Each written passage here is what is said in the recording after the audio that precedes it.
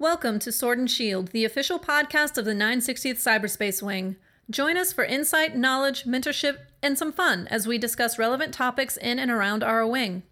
Please understand that the views expressed in this podcast are not necessarily the views of the U.S. Air Force nor the Air Force Reserve, and no endorsement of any particular person or business is ever intended.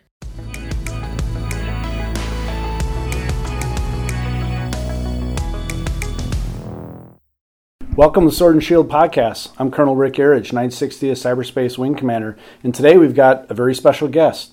With us, we have 16th Air Force Commander General Kennedy. Sir, welcome. Thanks, Rick. Appreciate it. Excited to be here. Looking forward to the podcast. Yeah, it's going to be a great opportunity here for it to introduce you to our wing and to our listeners out there. And we're excited to host you today and have you learn a little bit about who we are, and then obviously learn from you about where you're going as we support all 16th Air Force missions. So those that don't know you, can you tell us a little bit about yourself and how you got to this point? Sure, Rick. Happy to do that. So I joined the Air Force, 16th Air Force, back in July after a change of command with Lieutenant General Hawk as he went up to become the Deputy Commander of the Cyber Command. Previous to that, I'd been the Director of Operations at J3 at U.S. Cyber Command, doing that mission with General Nakasone for about 2 years, almost exactly 2 years up there. Prior to that, I'd had a series of jobs in the Pentagon as a general officer in the Air Force cyber enterprise, whether it was on the CIO staff, on the 826 staff, or in the OSD staff, also working in the CIO there. Working both and IT policy kind of questions as well as cyber operations questions and policy, force structure alignment, and working policy and the Hill on cyber, Air Force cyber, and that would be total force cyber, so questions that we would get about the Air Force Reserves and the Air National Guard and the contributions to the cyber enterprise for the Air Force. So that's what I did. Prior to that, I was a bomber pilot and worked strategy jobs for 25 years. And so that's what I did in the Air Force. I flew the B-1 primarily out of Ellsworth. Had the standard jobs there, got a deployment over to LUD as the Vice Wing Commander there, have about 3,000 hours in the B-1. And one of the unique aspects of this job is it is a flying position, so I do get to fly, and so right now I also get to fly the EC-130. Not as often as I like, which is always the case, but I get to go out there about once a month, maybe every other month to yeah, fly. That's awesome. I didn't realize that. Yeah. What was that transition like, going from B-1 bomber pilot to cyber? Was that by choice? Was that something you pursued because of interest? Well, I didn't get that chance to pursue it. So when you make general officer, it is general. So there's a generalist aspect, and often at the 1-star rank, the Air Force looks to put you in a position that's maybe outside of your core specialty.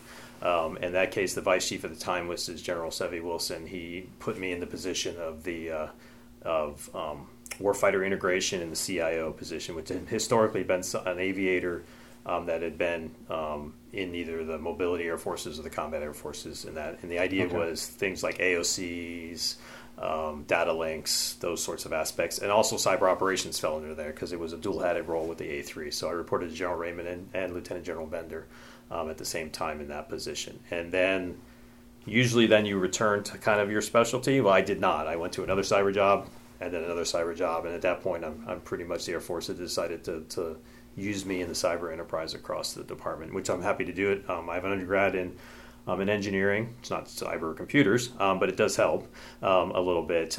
But it does. I do really, my family asks me every day. It's mentally challenging. Before I had the NAF, and the NAF, when you add our other enterprises to the 16th Air Force NAF, which includes the ISR community, the weather community, EW, and as well as cyber and SIGINT, it's interesting every day. Yeah, I bet. No, that's awesome. And 16th Air Force is gigantic, so I find it fascinating that there's flying wings inside our business and how we're evolving from IW, IO. What the future looks like. I think, the world's in front of us. Tons of opportunity here to connect with the warfighter.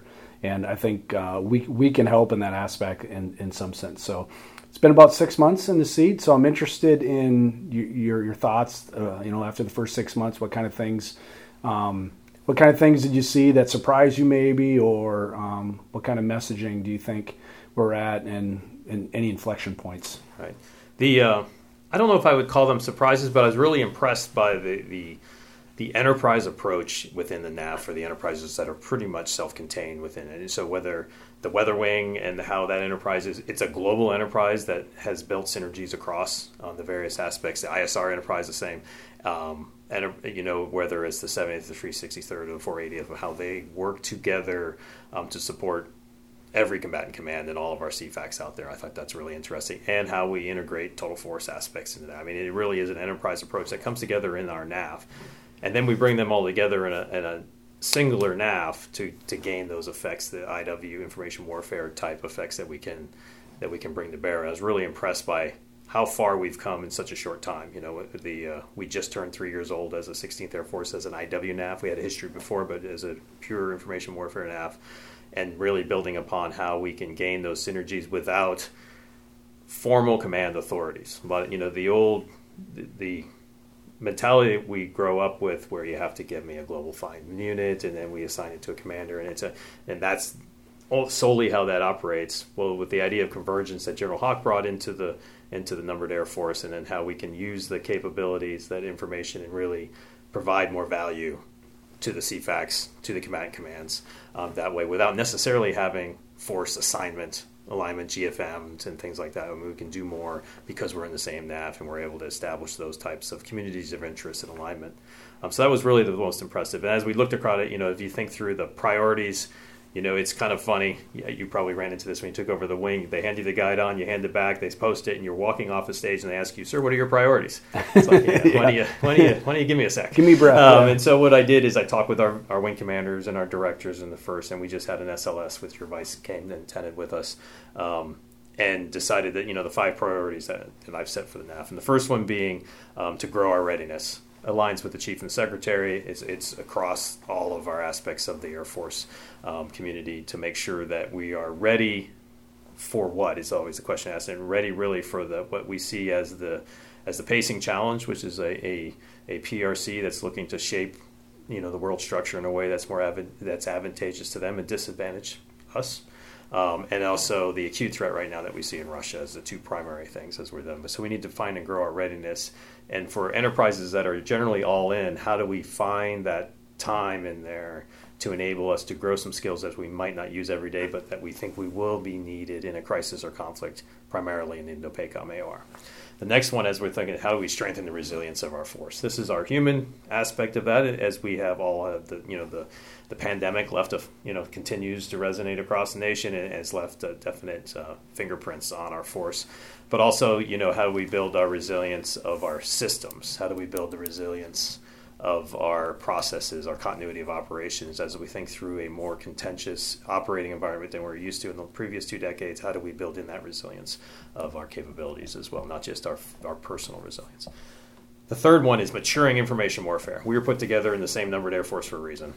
And so how do we pull those and gain more value, and how do we generate those outcomes for the CFACs that are aligned to the various combatant commands?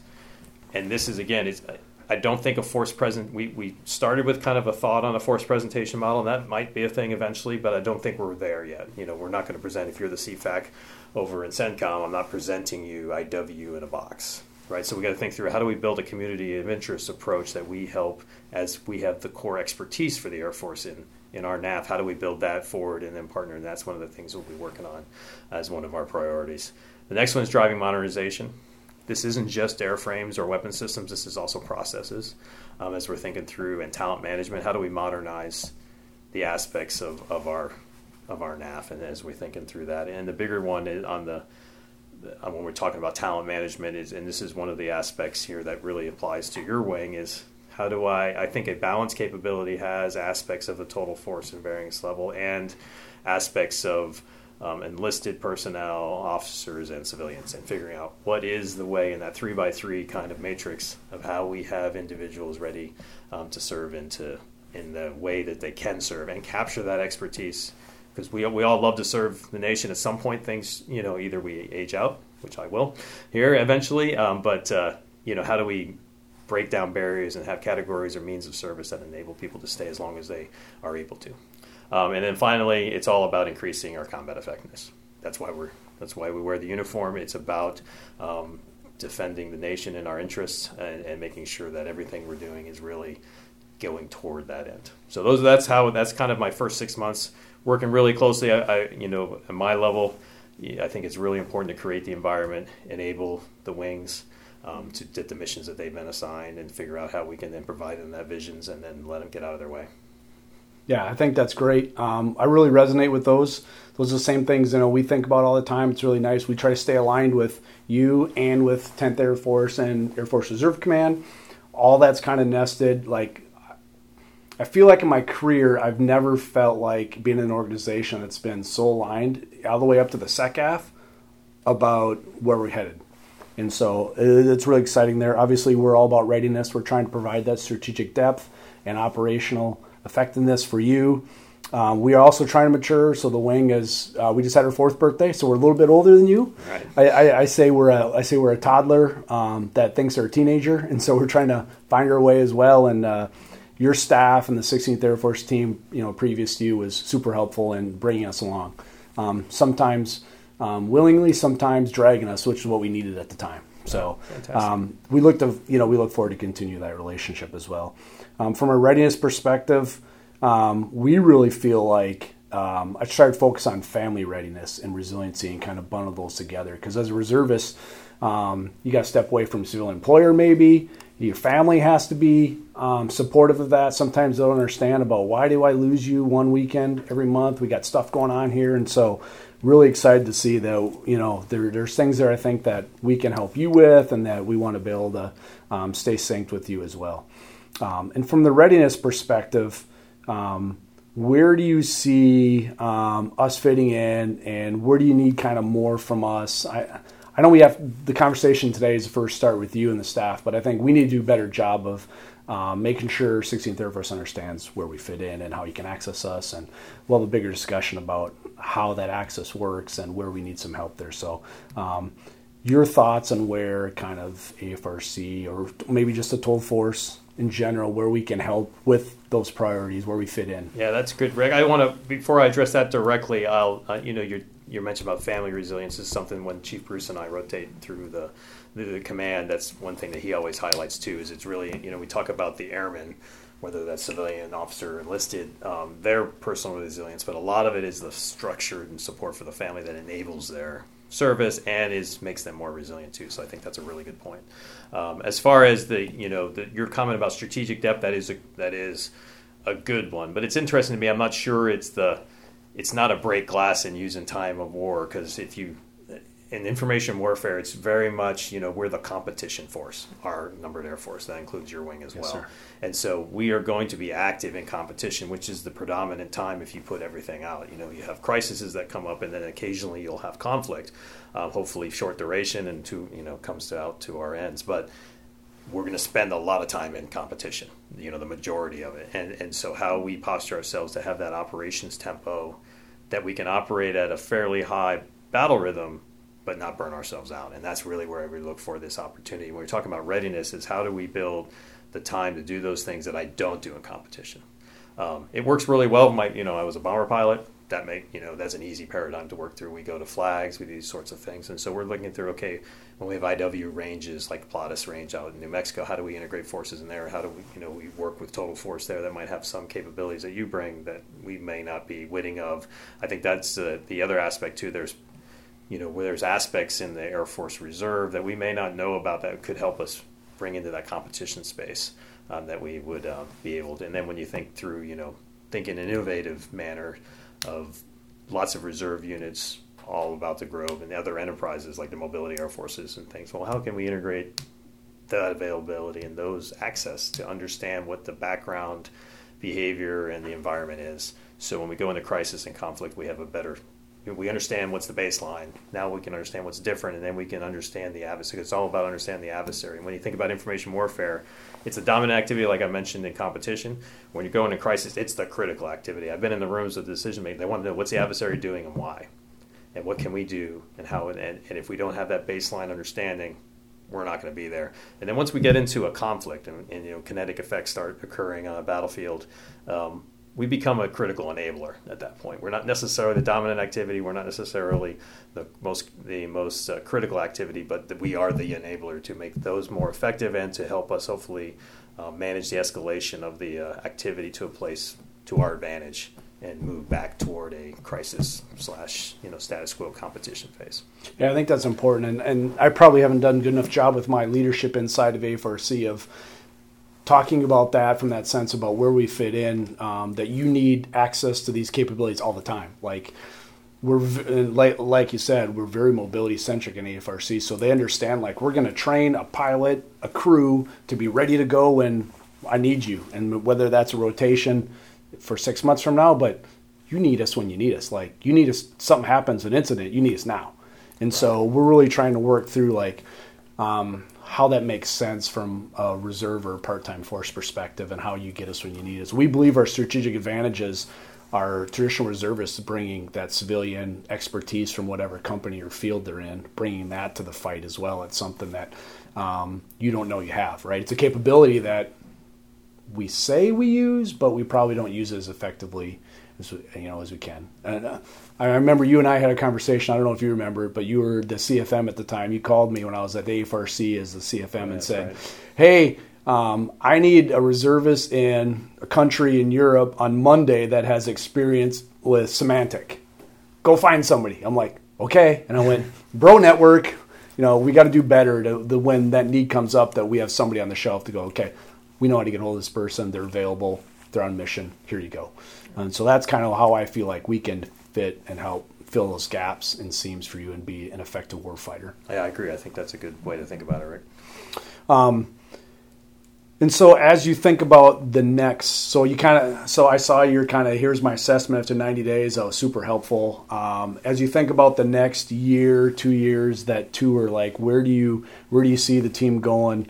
And are there any big rocks on the horizon? Yeah, the biggest thing, in the next, 2 years out as the NAF and the other CFACs, the CFACs and the other folks supporting the combatant commands, really understanding what we 16th Air Force can bring to them and how if we built that community interest in IW and we're really working toward generating competition effects that enable them to be better postured for crisis and conflict, but also gain strategic advantage and decision advantage for their missions in the support of the command commands. And how do we do that? That's really what, having that understanding that General Grinkowicz, who's out at, the CFAC out in the CENTCOM right now, would come up and say, I got this thing, I know exactly who to call. They reach out to the 616th OC, we get the experts together, and we can help them through it. That would be win. And it goes for every CFAC, as it goes across, whether it's supporting Southcom or supporting Northcom or any of the other ones.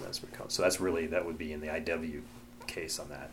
The other one is the readiness. We still have readiness challenges across our enterprises. The cyber one's particularly acute, and hopefully have achieved our readiness levels that we're looking for on that as we still, it's largely a talent management, but it's also really a training issue as we go forward. There's a retention aspect and there's a training aspect of that readiness challenge that we need to focus on, and we'll be thinking through a few things there.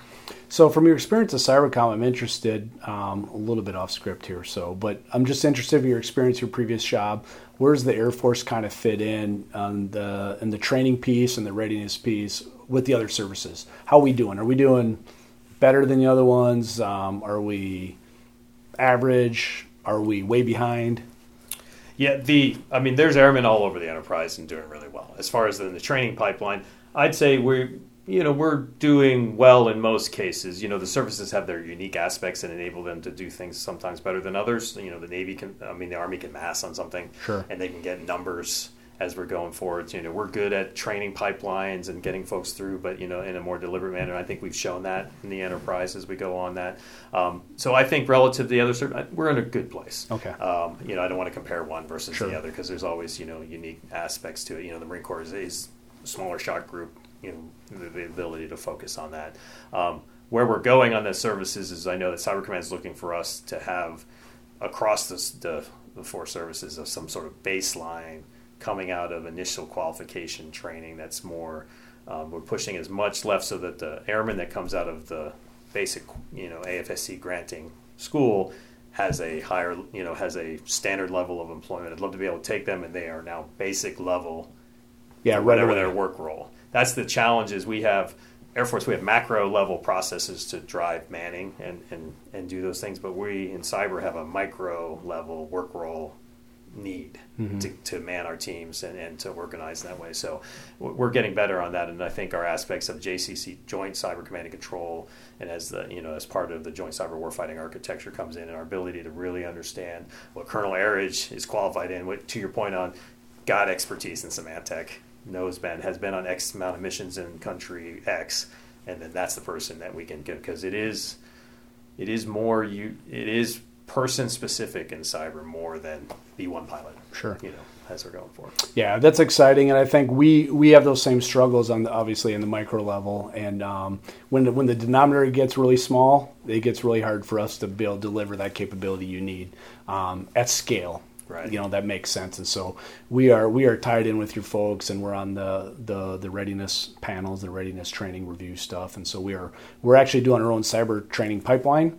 We'll tell you a little bit about later, but we're trying to do a CPI, the black belt level event, about how to make our training pipeline more efficient, from getting somebody off the street and then getting them through IQT. Like, there's so many administrative processes that reservists have to do that your regular Air Force folks don't have to do, that I think we're not helping ourselves out. So we're trying to smooth that out and then plug into the Air Force or the Cybercom training pipeline in a way that's efficient as possible, so we spit them out and put them on mission. Yeah, fantastic. So we see that. Well, any closing thoughts here as we wrap up? Any messages to our gladiators? Yeah. Well, first of all, thank you for having me here today. I do enjoy coming out and meeting folks in the enterprise and talking about, missions that we're all passionate about. I do want to close, and when I think of the Air Force Reserve and your aspects to it, to be a healthy enterprise, like I said earlier, is we need to have a strong relationship and places that airmen can serve in things that might be unique to their personal situation. And that's why if our partnership continues on and we can make sure we capture the talent, because it is a very, all war is a human activity, but in our IW skills, whether it's someone focused on the IO, EW, ISR, or cyber, we put a lot of resource in training the individual. And as much as we can give them the ability to serve and the longevity of a career, whether it's active, guard, reserve, doesn't matter to me, as long as they can, we want to continue to have them as part of the environment, because it makes us stronger. And it makes our nation stronger when we have folks that serve in civilian sector that bring some of their knowledge and expertise to that side as well, because that is one of the areas, not directly a DoD mission, but the cyber vulnerability specifically into our infrastructure in the nation and in our various critical sectors. CISA can only do so much. It's going to have to be an industry sector specific solution as we go in there, and as many airmen we can put in that, I think would be productive. Yes, sir. Excellent. Thanks again for your time. We'll look forward to the continued partnership. All right. Thanks, Rick. Looking forward to it.